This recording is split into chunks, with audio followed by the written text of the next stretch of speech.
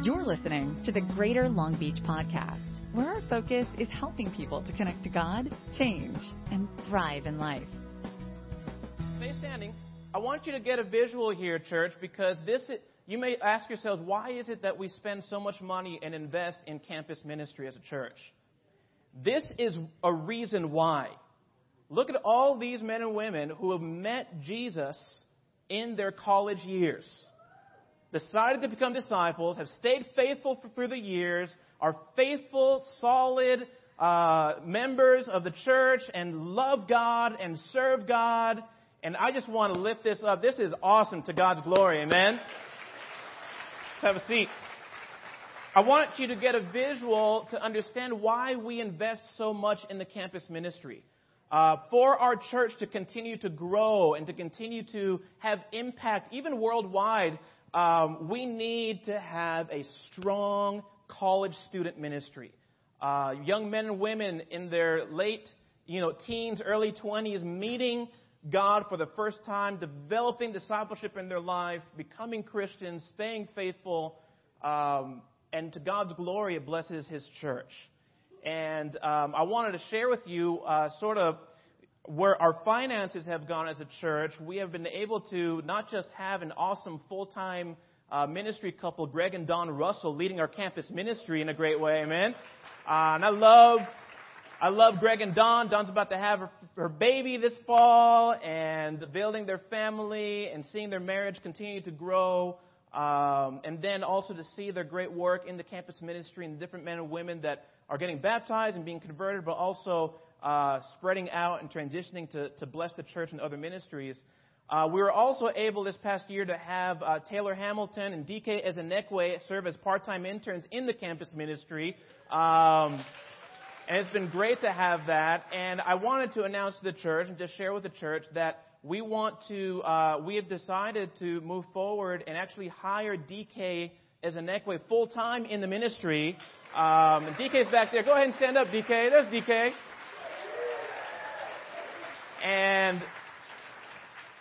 And DK has seen God call him into the ministry and has done an incredible job working here with the college students. We've asked him to go full-time to really, this is your career, to go for it and be a minister. And he's going to be leading our junior college ministries. And he's also going to be serving as a teen worker in the teen ministry. So he's going to kind of be doing the hybrid of both things, supporting the teen ministry, but also supporting the campus ministry. We're super excited about this investment in the next generation as we continue to raise leaders in the church. Amen, church? The other thing we're doing in the campus ministry I'm really excited about is this summer is a great time for our college students to be trained to continue to move the ministry forward and help people and serve people. And so we're actually going to be hiring 6 college students, part-time interns, like a summer internship training in the ministry. We'll share who those are in the next coming weeks. But I'm excited that as a leadership group, in our financial advisory group, we said, man, it is important that we as a church invest in the next generation, that we invest in raising up leaders in the next generation, that it will show that the church will continue to grow, continue to thrive in future generations. And I'm excited to be a part of a church that believes in investing in the youth. And I hope that you are as well. Amen, church? I wanted to share with you next Sunday is our annual missions contribution. Yeah! Okay. Let me help you out a little bit. Let me help you out with missions a little bit. So our goal, our desire, our hope is to raise $105,000 to go towards churches in Mexico and Central America and the Middle East. If you're here for the first time, or you've been coming to our church, or maybe you became part of our church within the past 5 years, and you've been giving missions, but you have no clue where this came from, let me give you a little brief history lesson. You guys ready for this? In our church, we are partners in a worldwide fellowship of churches called the International Churches of Christ. In the International Churches of Christ, which began, this movement of churches began in the late 70s. It's a church that was built on the desire and the dream to go into all nations. You know, the Bible says, Jesus says, go and make disciples of one city. No. Go and make disciples of one nation. No. Into all the nations, go and make disciples, baptizing them and teaching them to obey everything. And so, as a movement of churches, we really believe that Scripture. We really not just believe it, but we want to obey it. We not just want to obey it, but we want, if you're going to be a disciple, this is an expectation for each one of us, that we would make disciples of all nations. And so in the early 80s, there was a plan to start churches all around the world. And we started churches in England and in Africa and in Mexico and in India, and just planted churches all over the world. And there was one united vision to raise money, to raise funds, to send missionaries to these parts of the world. And the whole worldwide fellowship was excited about, man, we are making a difference in the world. We're doing something bigger than just what we're doing right here in our own local city. It was an exciting time. And then in the 90s, there was a very aggressive plan, a 6-year plan to say, we want to start a church of disciples in every nation with a city of 100,000 or more. That's a very aggressive plan. In 6 years, people left jobs. People sacrificed, money. Millions of dollars were given. And I'll tell you, it was an amazing time. If you were here in L.A. in the year 2000, we went to the Great Western Forum, I think it was, or the L.A. Convention Center. I can't remember one of those places. About 10,000 people were there. And we saw flag after flag after flag of every nation in the world that had a church of disciples because of our collective effort to make this happen. And it was a celebratory time. We were singing, we were dancing, it was an awesome, awesome time to celebrate what God had done through a few people who just said, could we actually do this? Go into all the world. In the first 10 years of 2000s, we went through a hard time. Our church went through a very difficult time because we realized a lot of what we did, although was great, was maybe built wrong. Was built on straw and hay and not so much gold and costly stones. This is referring a scripture in the Bible in Corinthians that Paul talks about building. And so there was a firestorm, if you will, in our churches, and a lot of churches stopped supporting mission work. And this affected so many third world nations, where a lot of the missionaries had to move back to the United States. A lot of, whether it be facility cost or whether it be staff personnel or whether it be just benevolence offerings and different things to help the communities in the third world were diminished and decreased to the point where many of our churches ceased to exist. It was a very sad time. As we in the United States in particular started to reevaluate and consider and pray and think and talk and dialogue and pray more and fast more, we realized, listen, at the end of the day, we still have a commission by God, by His Son Jesus, to go into all nations and make disciples. And so many of our churches started to cooperate with one another again and work together and say, you know what? We want to do this. We want to see this continue to happen. But what the focus needed to start becoming, even though we're planting churches, the focus started to become more, we need to strengthen what we have. We need to start sending people back out in the third world to strengthen the small churches that we do have. We need to start in the bigger churches. We need to help start teen ministries and campus ministries, next generation ministries in these other churches who you would have one full-time staff guy leading a group of 400 people. That's a lot to put on a guy. Can you imagine all the parents that want a teen ministry or a campus ministry or all the, we need to have a singles ministry, and this guy's like, you do it. It's a hard time. And so a lot of our focus started now in the past few years has been going towards programs to help establish great ministries and strengthen the churches that we have. A lot of our churches need this help. Many of our churches, in Mexico City, we have a church of over 4,000 disciples. And in a church of over 4,000 disciples, which is almost a 30-year-old church, they've been around for 30 years. I know because I was 7 years old when my parents moved there with 13 disciples to start the church there. It's been around for almost 30 years now. And there's no elder. There are no elder candidates in that church because of what happened. Our mission support decreased to the point where there was not an established youth ministry to invest in the next generation. And we lost or a campus ministry, we literally lost almost a generation of children in the faith, which disqualified many men from becoming elders in the church for a 4,000-member congregation. Happened in Guatemala, same thing. Happened in Monterrey, in Guadalajara, in different places.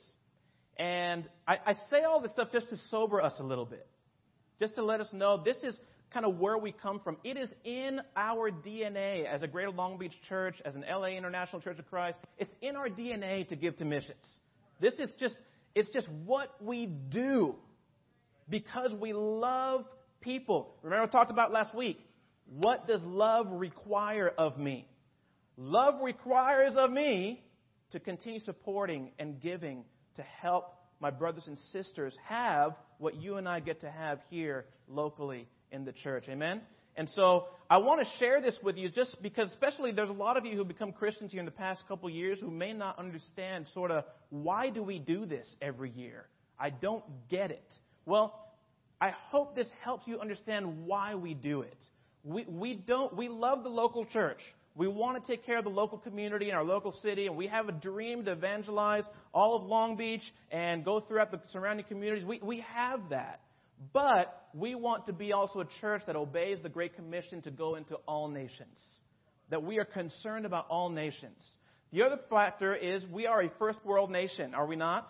We have, even though our economy is kind of up and down all the time and not great, we have a lot more than your brothers and sisters in El Salvador or in Guatemala or in Honduras or in different parts of the Middle East. You guys follow me on this? And so it is, Jesus says two things that always stands out to me.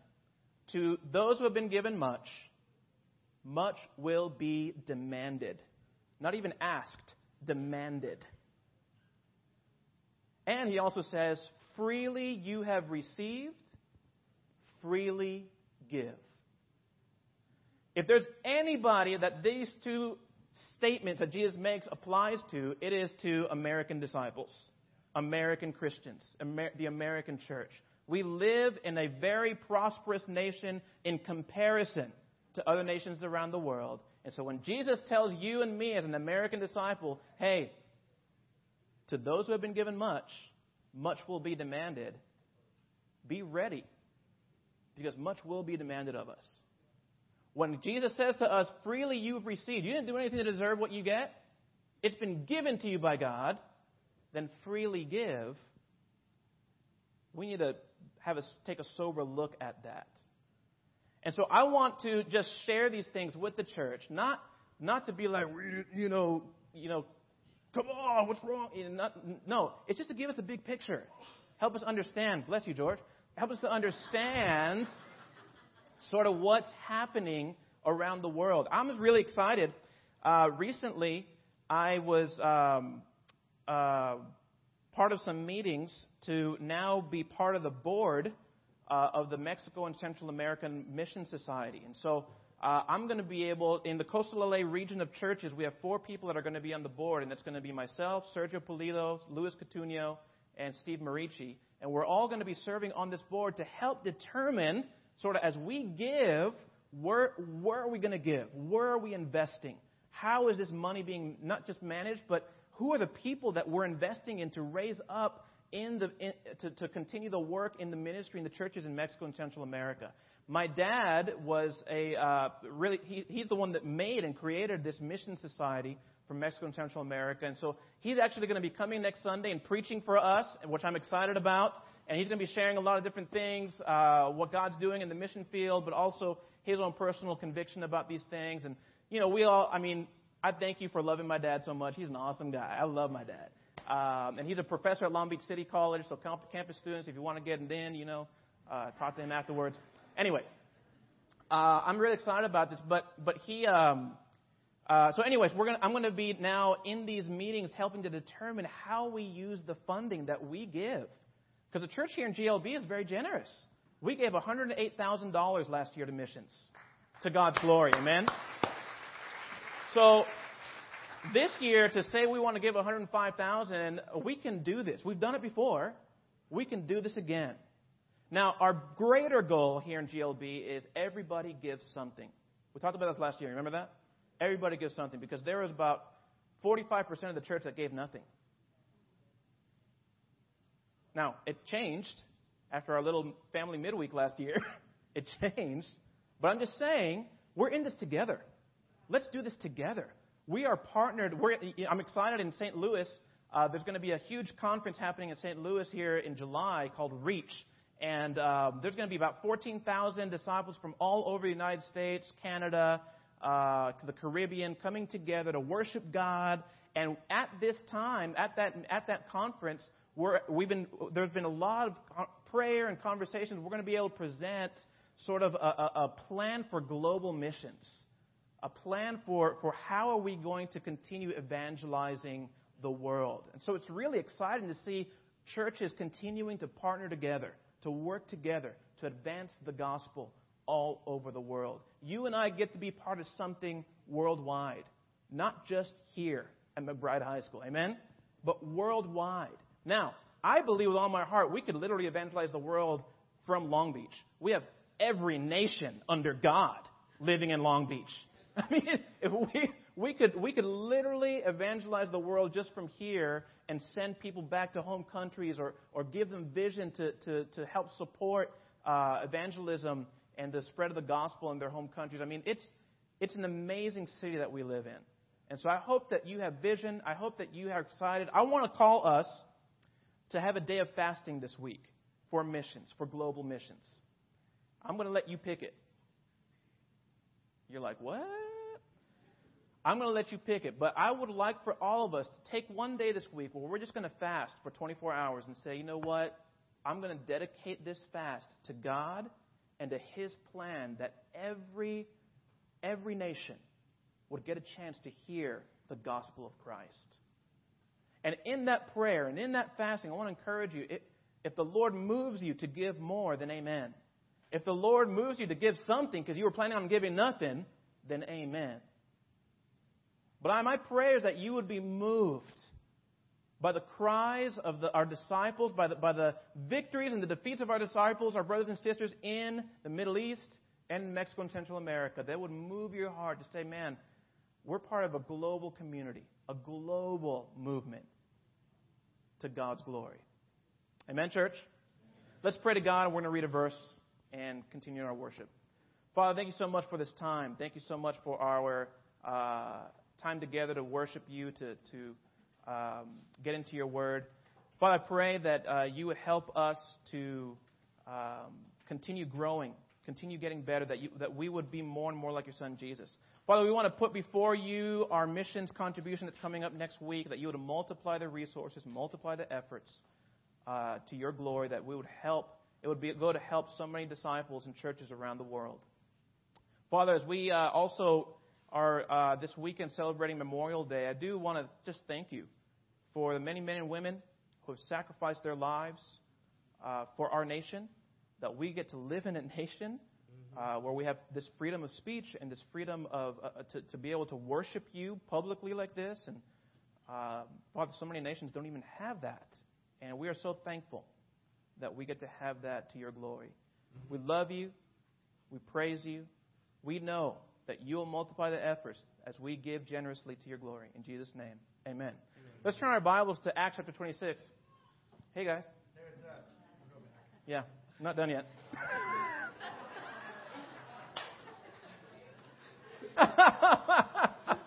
Hey, I love you guys. You guys are awesome. These guys are prepared. Man, they're on it. What I want to do today is I want to take some time to celebrate God.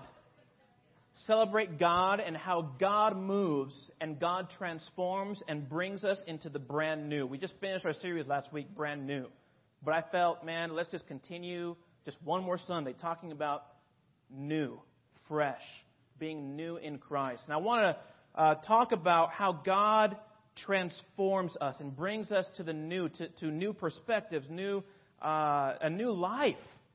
And I'm always so inspired by this story here, and we're going to read this together. But the Apostle Paul, you can read his conversion story in that book of Acts in chapter 9, and then he recounts it a couple times, and then at the end, kind of towards the end of the written ministry life that he has there in the book of Acts, that Luke writes about, he shares this account. Paul is before the Roman governor Festus and before the king of the Jews, King Agrippa, and he's sharing his testimony. He's sharing with them, this is what happened to me to bring me into the brand new. Acts 26, verse 9 says, I too was convinced that I ought to do all that was possible to oppose the name of Jesus of Nazareth. And that is just what I did in Jerusalem. On the authority of the chief priests, I put many of the Lord's people in prison. And when they were put to death, I cast my vote against them. Many a time I went from one synagogue to another to have them punished. And I tried to force them to blaspheme. I was so obsessed with persecuting them that I even hunted them down in foreign cities. This guy described himself as obsessed with persecuting Christians. He was part of the Pharisee sect of Judaism, where they memorized the law and they stood above other people, and Jesus talked about Pharisees all the time and said, don't be like one of those guys. They're the yeast that goes through the whole batch of dough. Don't be like that. Paul was that guy that Jesus said, don't be like that. Not only was Paul that guy, but Paul was the guy who was so passionate about Jesus not being preached and proclaimed in that world at that time. He literally went to different cities to arrest Christians, put them in prison, and watch them be executed. That's Paul. Who many of us, we always know Paul as the guy who wrote half of the New Testament, an amazing, follower of Jesus and leader in the church. But we don't remember, at least sometimes I forget, where this guy comes from.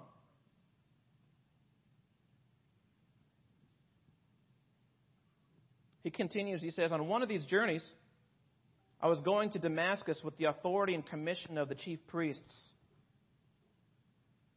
About noon, King Agrippa, as I was on the road, I saw a light from heaven, brighter than the sun, blazing around me and my companions. We all fell to the ground, and I heard a voice saying to me in Aramaic, Saul, Saul, why do you persecute me? It is hard for you to kick against the goads. Saul, before he was Paul, was so out there, so extremely passionate about persecuting Jesus' followers that Jesus himself had to come down and share his faith with Paul. You know what I'm saying? I mean, he couldn't leave it up to somebody else. It had to be Jesus himself. Let me come down and get this guy's attention. He says this interesting statement. It's hard for you to kick against the goads. I've always read this passage and kind of just, read past that. Like, I don't know what that means. I'm just going to read past it. Kind of, you know what I'm saying? I don't know if you've ever done that in your Bible reading, but I just didn't know what it meant. So I wonder what Jesus meant by this. And this apparently was a proverb that was used in the Gentile community. It was a very well-known proverb, that an observation about life. And basically, if you're in agriculture and you have your oxen, you use this goad to to prod your oxen if they start veering off track. And so you prod them back into the direction you want them to go. Well, a lot of times what would happen is the oxen would just get frustrated and start kicking it and experience more pain. Because they would kick it, but then realize there's an iron tip at the end, and it would stab them. So it would kind of sink into their flesh. See what I'm saying? Some of you guys are like, animal rights, what's going on back there? And so this idea of kicking against the goads that Jesus was saying and that he was referencing to was, this statement was used for somebody who is always just stubborn or rebellious against the direction they needed to be going. Does that make sense? And so I thought about this, and I thought, you know what? Doesn't that describe a lot of us today sometimes? Kicking against the goads. You know you need to repent. You know you need to follow Jesus. You know He's calling you to something higher and greater in your life. You know the truth about baptism and forgiveness of sins. You know God is wanting a heart change for you, but you're kicking against the goads. And all it's going to do is continue to cause you more pain. And I don't know what God's going to have to do to get your attention, but you keep on kicking against Him and fighting Him, and Jesus is like, it must be hard for you to kick against the goads. Like, I'm going to win this thing. But keep on fighting. Keep on pushing back. Keep on debating baptism. Keep on debating purity and impurity and sin and grace. Keep on debating all that stuff. Keep on fighting against what my plan is for your life.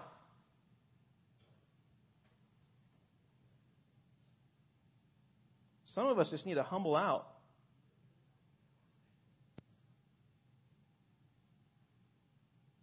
Some of you guys are in some of us are in a mentoring relationship. We don't realize, with another brother or sister, we don't realize that God's using this person to help us. And so we kick against the goads and disagree with everything that they say and debate them on everything. And you don't realize maybe God's using this person to help you grow in your humility. Stop kicking against the goads. Paul was fighting God, was kicking against the goads because he wasn't living out the fulfillment, the will of God. He was persecuting God, persecuting Christ, persecuting followers of Christ. And Jesus said, dude, you're going to continue doing this. You're just going to cause more pain for yourself. Instead, Jesus calls him to something. Paul says, I asked, who are you, Lord? Jesus says, I am Jesus, whom you are persecuting. Now get up and stand on your feet. I have appeared to you to appoint you as a servant and as a witness of what you've seen and will see of me. I will rescue you from your own people and from the Gentiles. I am sending you to them to open their eyes and turn them from darkness to light and from the power of Satan to God, so that they may receive forgiveness of sins and a place among those who are sanctified by faith in me. Paul explains that he heard Christ give him a mission, a direction.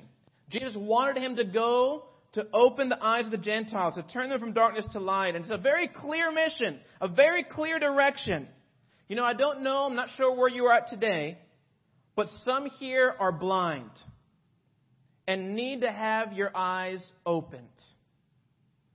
I'm glad you're here. If you don't know if you're a Christian or not, or if you haven't been to church in a while and you're kind of like, I don't know about church and I just came because this pretty girl invited me or this guy invited me at work or whatever. I don't know why you're here. But if you're here and you're unsure about your faith and not real positive, I'm doing this, if I'm really following Jesus, you may be blind and need your eyes to be opened. And we as a church are unashamed about that, because we think everybody should become a Christian. So if you're here this morning and you think we have an agenda, we do. We want you to become a Christian. We want your eyes to be opened. We want you to join a community of believers who follow Jesus, because we think Jesus He's the best. He's the Lord. He is everything There's no other world religion that teaches and that did what Jesus did. A Messiah, dying, raising from the dead. We're unashamed of what we want for your life. Maybe there's a sin in your life that you feel is preventing you from understanding who Jesus is. You know what our prayer is for you? That you would receive the forgiveness of sins and understand that He is for you. He's not trying to fight you. You're the one fighting God. He's not fighting you. He's for you. He's given up everything for you. Paul says, so then, Agrippa, I was not disobedient to the vision from heaven. First to those in Damascus, then to those in Jerusalem and in all Judea, and then to the Gentiles, I preached that they would repent and turn to God and demonstrate their repentance by their deeds. That's why some Jews seized me in the temple courts and tried to kill me. The message of Jesus almost killed this guy. It's incredible to think about.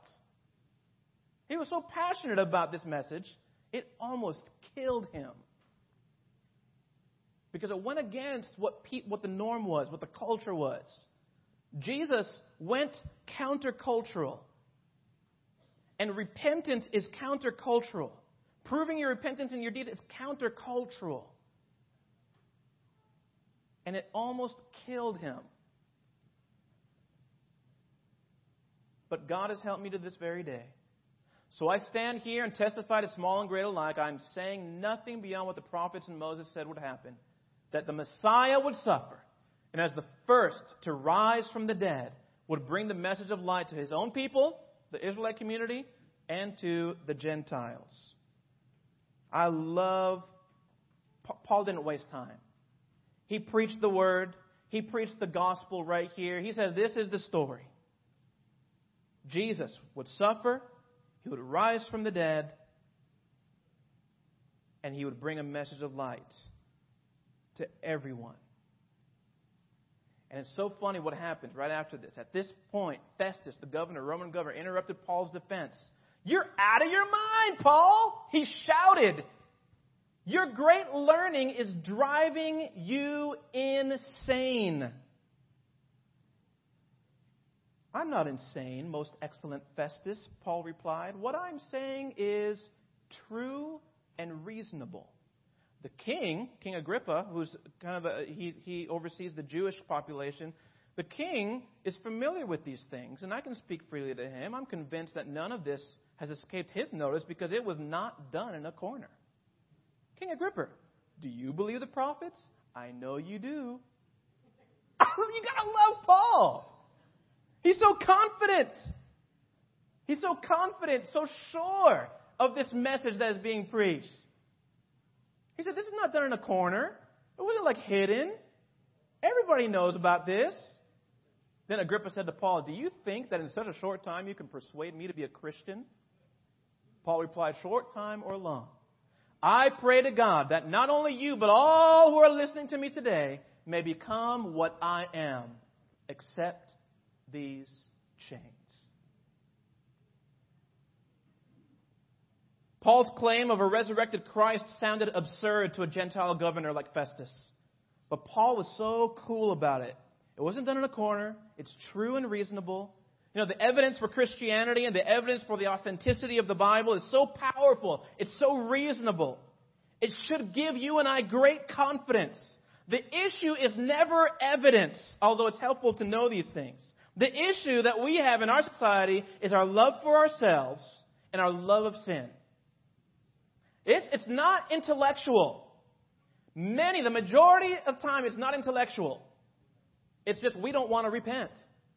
We want to fight and kick against the goads. And so we kick against the goads. We argue evidence. We want someone to prove it. We think we know that judgment and fairness, we think we know judgment and fairness really look like and should be, and we're not open to the fact that we may be wrong in fighting God this whole time. I think for our disciples, as Christians in our evangelism, we can imitate Paul here. He didn't get frazzled by Festus' statement, you're insane! He didn't get discouraged by Agrippa's condescending remark, you think you're going to make me a Christian? Instead, he kept his head. He stayed cool. He said one of the most inspiring statements, I believe, in the whole book of Acts, in my opinion. I pray to God that not only you, but everyone here listening would become what I am, except for these chains. That's why I say we're unashamed of what we want for people in our society. We believe that you become a Christian, it'll make you better at life. You'll get the Holy Spirit. You'll be able to overcome that sin that haunts you. I pray to God that everyone here will become what I am, except for these chains. Do you feel this way, Christian? Or do you shy away at work or in your family or at school? Do you have the same passion, Christian? Oh, well, I think it'd be better if Jesus just came and spoke to me directly, like he did it with Paul. He has. He's given you the Gospels. Read it. Today we're going to read some stories. We're going to hear some stories about how some of our brothers and sisters went from being blind to seeing clearly, from kicking against the goads to accepting God's way and discipline. But my hope is that we would be inspired by God and His amazing work in others' lives, that it would remind us of what He's doing in our lives and what He may want to do in your life. But maybe you're not surrendering. Maybe you're still fighting against the goads. I hope that this time would inspire you. Let's go ahead and stand together. We're going to sing a couple songs. Thank you for listening to the Greater Long Beach Podcast. For more information about our church, please visit greaterlongbeachchurch.com.